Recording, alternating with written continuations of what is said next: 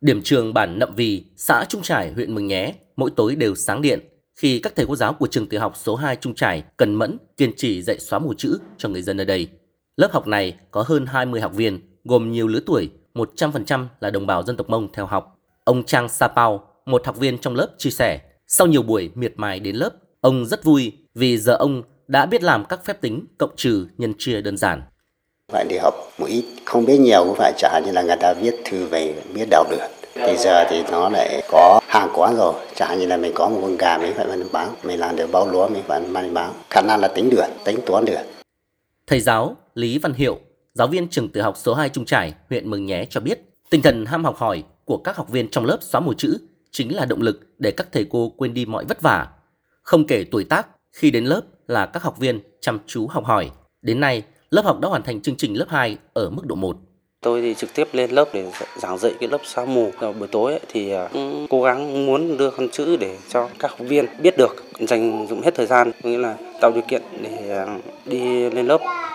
Không riêng ở Mường Nhé, các lớp học xóa mù chữ đã được ngành giáo dục và đào tạo tỉnh Điện Biên triển khai ở khắp các địa phương trong tỉnh. Nhờ sự tận tâm, nhiệt huyết của các thầy cô giáo, những đôi bàn tay chai sạn vốn chỉ quen cầm cày, cuốc, nay đã có thể cầm bút viết lên tên mình hoặc ghi chép những câu văn, vần thơ, biết làm những phép tính cơ bản. Bà Lường Thị Thơm, người dân bản Hùi Chăn 1, xã Mường Pồn, huyện Điện Biên và cô giáo Lường Thị Hiên, trường tiểu học số 2 Mường Pồn, huyện Điện Biên chia sẻ. Học lớp xóa mù chữ thì tôi rất vui, lúc nào đi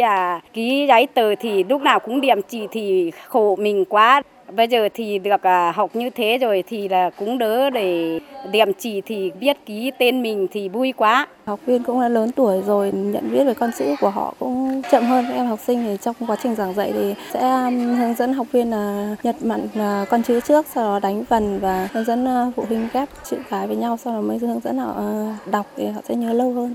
Ông Nguyễn Văn Đoạt, Giám đốc Sở Giáo dục và Đào tạo tỉnh Điện Biên cho biết, nhờ chú trọng công tác xóa mù chữ nên tỷ lệ người trong độ tuổi biết chữ ở tỉnh đã tăng cao trong những năm gần đây. Đến nay, số người trong độ tuổi từ 15 đến 60 được công nhận đạt chuẩn biết chữ mức độ 1 đã đạt gần 97%, biết chữ mức độ 2 là trên 88%. Trong năm 2023, ngành giáo dục tỉnh đã duy trì mở hơn 50 lớp với trên 1.200 học viên nhằm củng cố vững chắc kết quả xóa mù chữ mức độ 2 và nâng cao tỷ lệ người biết chữ mức độ 2 trong độ tuổi từ 15 đến 60.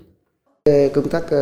xóa mù chữ, phổ cập giáo dục trên địa bàn tỉnh đã được thực hiện rất quyết liệt. Tất cả các cấp các ngành, cả hệ thống chính trị vào cuộc. Thì vừa rồi thì Hội đồng nhân dân tỉnh đã quan tâm và thông qua nghị quyết để hỗ trợ cho người dân tham gia học xóa mù chữ, các hoạt động mà liên quan đến xây dựng xã hội học tập. Và tới đây, Sở Giáo dục Đào tạo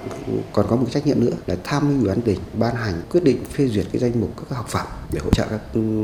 người học. Ông Nguyễn Văn Đoạt cũng cho biết để tiếp tục duy trì và nâng cao kết quả xóa mù chữ cho người dân, thời gian tới, ngành sẽ ưu tiên bố trí đủ giáo viên thực hiện nhiệm vụ xóa mù chữ ở các xã vùng cao, vùng đặc biệt khó khăn, tổ chức các lớp học xóa mù chữ linh hoạt về thời gian, địa điểm, phù hợp với tập quán sinh hoạt của đồng bào dân tộc, tạo điều kiện thuận lợi nhất cho học viên theo học, bảo đảm số lượng và chất lượng.